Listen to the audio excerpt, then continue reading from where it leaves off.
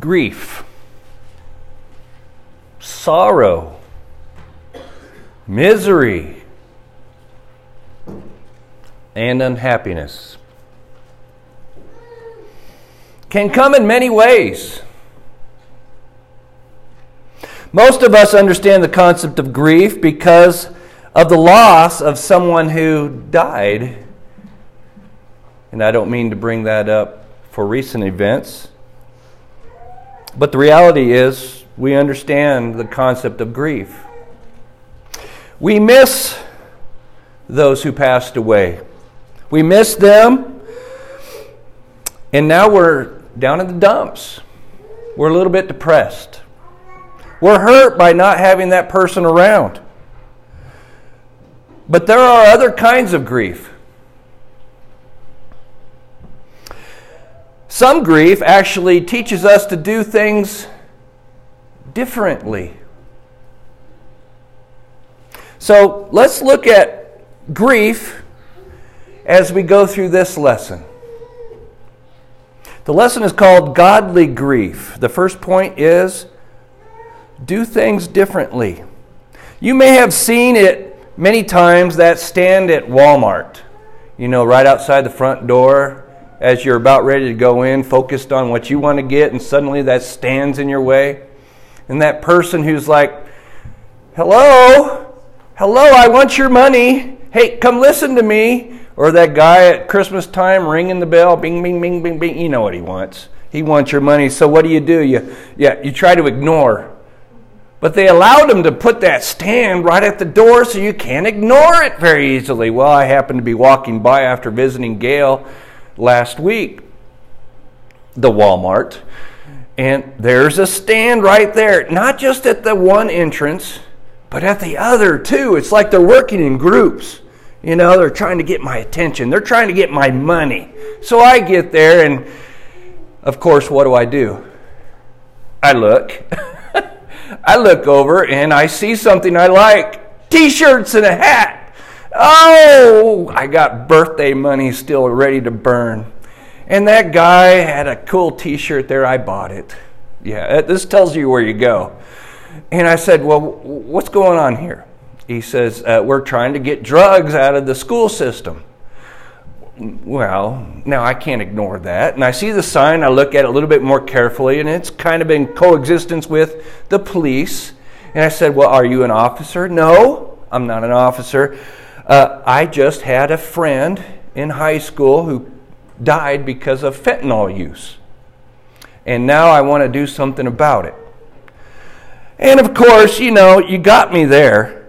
If I got extra money, and it's for the police generally, and it's for trying to get drugs out of school, it's trying to help people, and I got a T-shirt there that I can get, you know, I'm going to give them the money.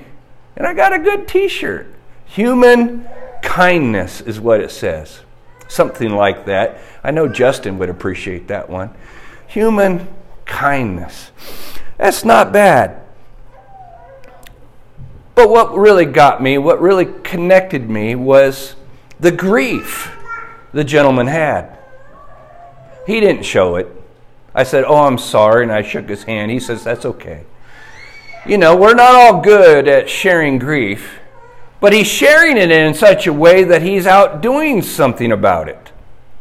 That caught my attention. You see, his sorrow for his friend led to a change. Now, who in high school really wants to be out in front of Walmart, or after high school for that matter, standing and begging for money for whatever reason when you can be out having fun and doing other things? Well, someone who has changed his outlook to look at life a little bit differently. There are not many people who change their lives without some impetus or some motivation. I don't think there are. You may disagree with me, but I don't think a lot of people just change the way they do things without some sort of reason. His was grief. For he knew if he did not act in some way, this was going to continue. And it will continue, but maybe he can have some impact. Maybe he can help with these funds as they reach out to the school to get the message across. Life's bigger than drugs. Life's bigger than alcohol. Has anyone here ever lost friends or family to drug use or alcohol use? All right, quite. Actually, there's more than I was thinking. Did that change the way you looked at alcohol and drugs? And for those who haven't lost friends or family, do you have the impetus to tell them, be careful? Or are you more encouraging and saying, have a good time, just don't drive? Sometimes, if we don't stand up for something, it's because we haven't had that impetus, that motivation to go, let's think about that a little differently. Let's consider. My friend, and I know I brought this up, 15 years he was an attorney. I didn't know him then. He liked his alcohol. He liked driving. And sadly, he killed somebody. Spent 15 years in prison. He learned about Christ, though. He was immersed for the forgiveness of his sins while in prison. And I met him after he got out. And guess where I met him? School. Sunset International Bible Institute. They do take felons. Even though he wasn't allowed to leave Texas for many years after that. They take felons there. Why? Because, hey, they have motivation. Something happened in their life that said, that's not the best way to go. This is the better way. And let me help other people who may have or might go that direction. And not just teaching about worldly things, but teaching about godly things. You see, worldly grief sent him to prison. And so he could think about the wrong he did. Although he has no recollection of the situation. Alcohol kind of does that, doesn't it? And maybe getting smacked on the head in a car. I don't know, I guess so. But godly grief, godly grief led to repentance. Godly grief led to a change in his life. The second point is Corinth. I like doing the newsletters. If you've been reading the newsletters and following along, you know that I've been going through the Bible. I like doing them because they help me focus on the Word of God. No, I don't have all understanding off the top of my head, and I must keep learning. And this is a way for me to learn. To write a condensed synopsis focusing on the topics that are within, that the author, who is God, wants us to understand. So I just gone through 2 Corinthians. As we know, the church in Corinth had some reasons to grieve, didn't they? Paul was willing to make them sorrowful because of their divisions, their acceptance of various sins, their selfishness, and their destroying behaviors. He challenged them. And fortunately, what? They listened. They had an impetus. They had a motivation that made them go, why is Paul so upset? Why is the Word of God being knocked on our heads? Why are we being challenged? So after 1 Corinthians was written and before 2 Corinthians was penned, Titus was sent by Paul to Corinth and came back from a visit to the Corinthian congregation. To their credit, what? The grief they were pricked by because of their ungodly behavior, pointed out by Paul, turned to a godly sorrow. It turned to a godly repentance. And because of their sincere repentance, Titus came back with what? Great news. Great news. Paul, let me tell you something. Remember that division that you pointed out in 1 Corinthians? It's gone. It's been dealt with. Yeah, there might be some out there, but we're talking about the majority. It's a good thing.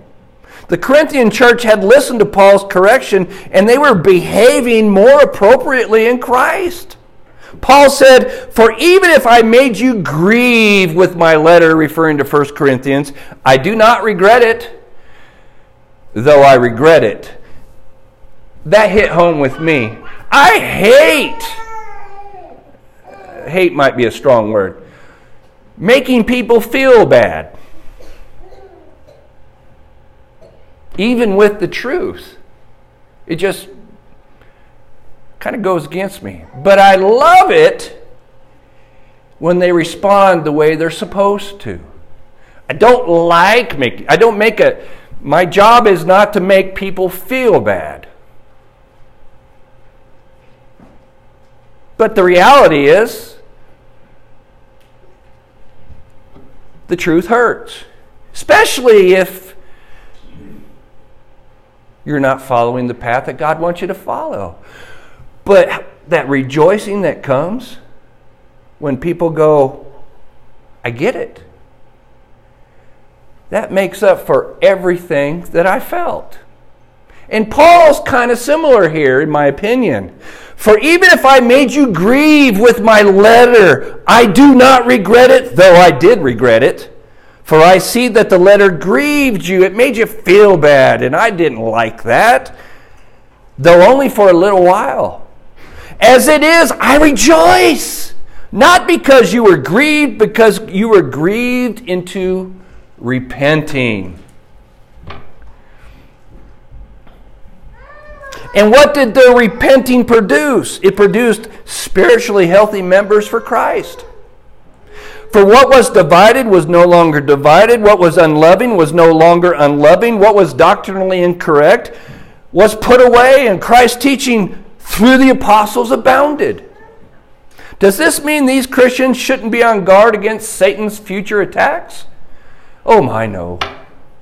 We're all going to have our ups and downs. We're all going to have to be corrected periodically. We're all going to need to be encouraged. We're all going to need to be loved. We all go through different situations in life where some people need more hugging and kissing. And a lot of us young folks, I'm going to still try to put myself in that. We haven't been there yet, so we don't fully understand where everybody else is at who might be going through certain things. Why weren't we born old so that we can understand how older people go through, what older people go through? It's one of those questions you got to ask God. Because the understanding process is a process. For even Paul in 2 Corinthians spoke of the false apostles still attempting to influence. Just because he sent the 1 Corinthians doesn't mean there wasn't going to be more correspondence in the future because of these other false apostles. But following Christ's teachings is a good way to deal with false teachers, isn't it? And if you're healthier in your walk with Christ because you were grieved into sorrowful repentance, are you going to be better or worse at fending off false teachers? You'll be better. because you've dealt with certain issues and you can accept that you were faulty. Now let's look at who the authority is. I think of Saddam Hussein. Now, if you were born later than the 90s or 80s, most likely, you probably have no idea who I'm talking about. But that was the time when my mom was afraid of me being drafted or didn't want me to go in the military just a few years before that. Why? Because we went to war there, Iraq. Now, Saddam, as we learned, was not a nice guy. Not a nice guy at all. He didn't have a lot of grief for people going through pain. He didn't have a lot of grief for his own people. If you ever studied some of the things he did and his boys, I don't know how they lived with themselves, honestly.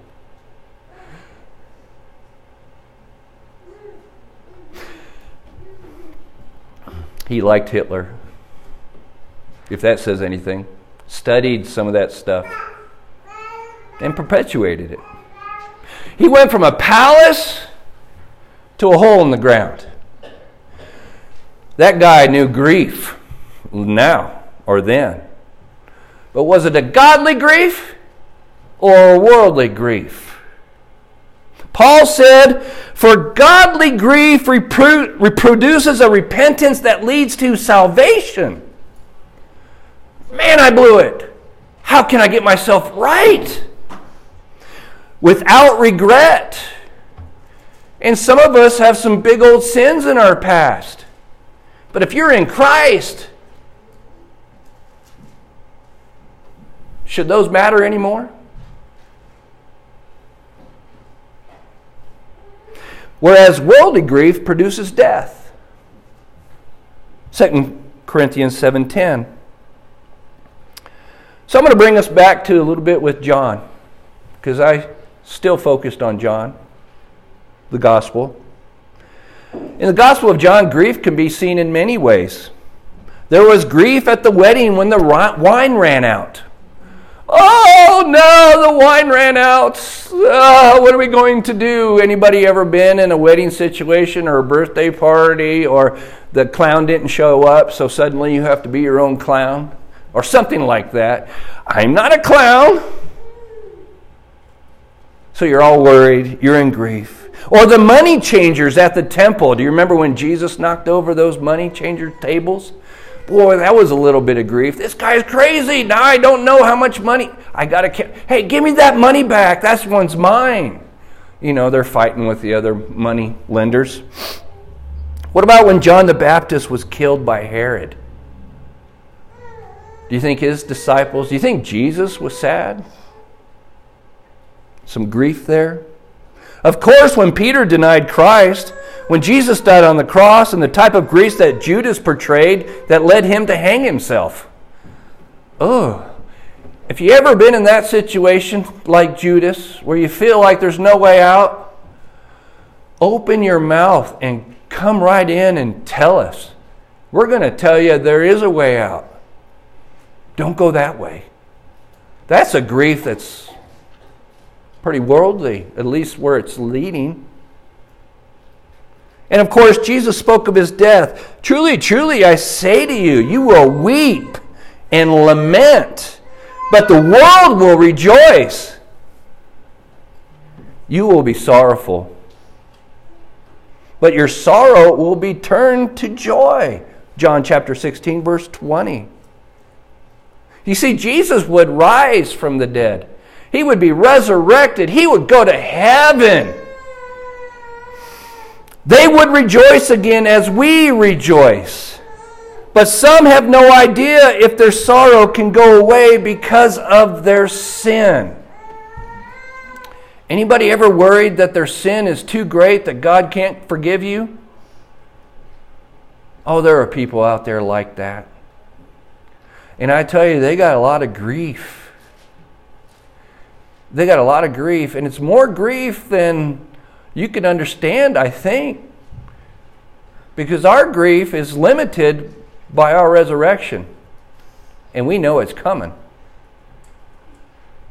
Their grief is not limited at all.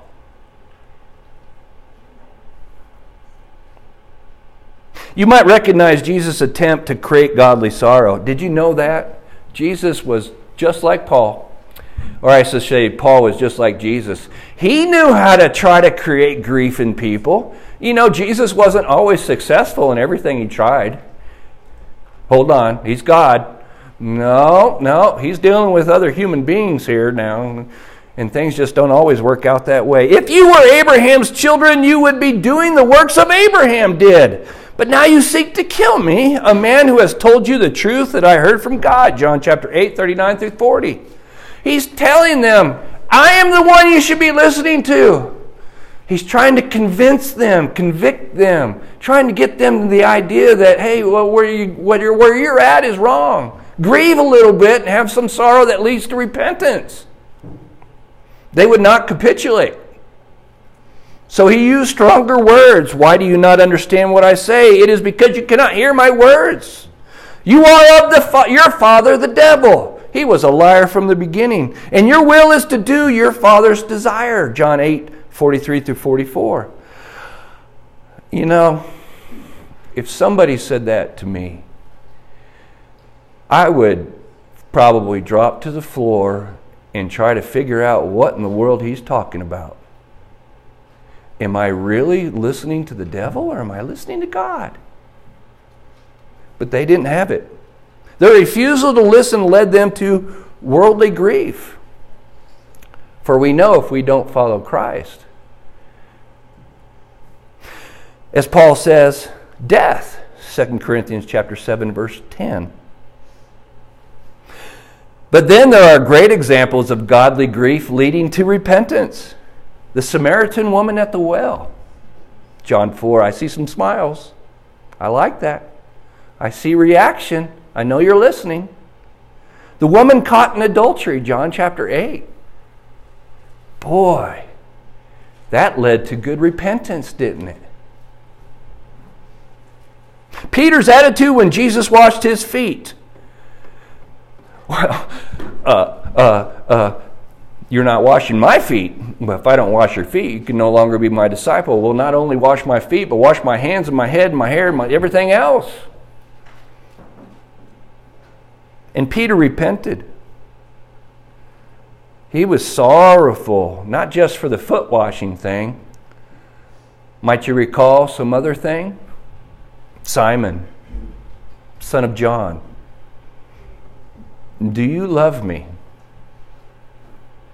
Peter was grieved. Peter was grieved because he said to him a third time, do you love me? And he said to him, Lord, you know everything. You know that I love you. Jesus said to him, feed my sheep. John 21:17. He had an impetus, didn't he? He had a motivation, didn't he? Were you motivated to put your life in the hands of Christ when you were buried at baptism? Were you sorrowful for your past sins?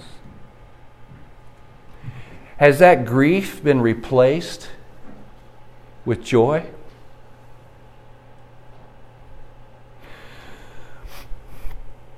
The lesson is called godly grief.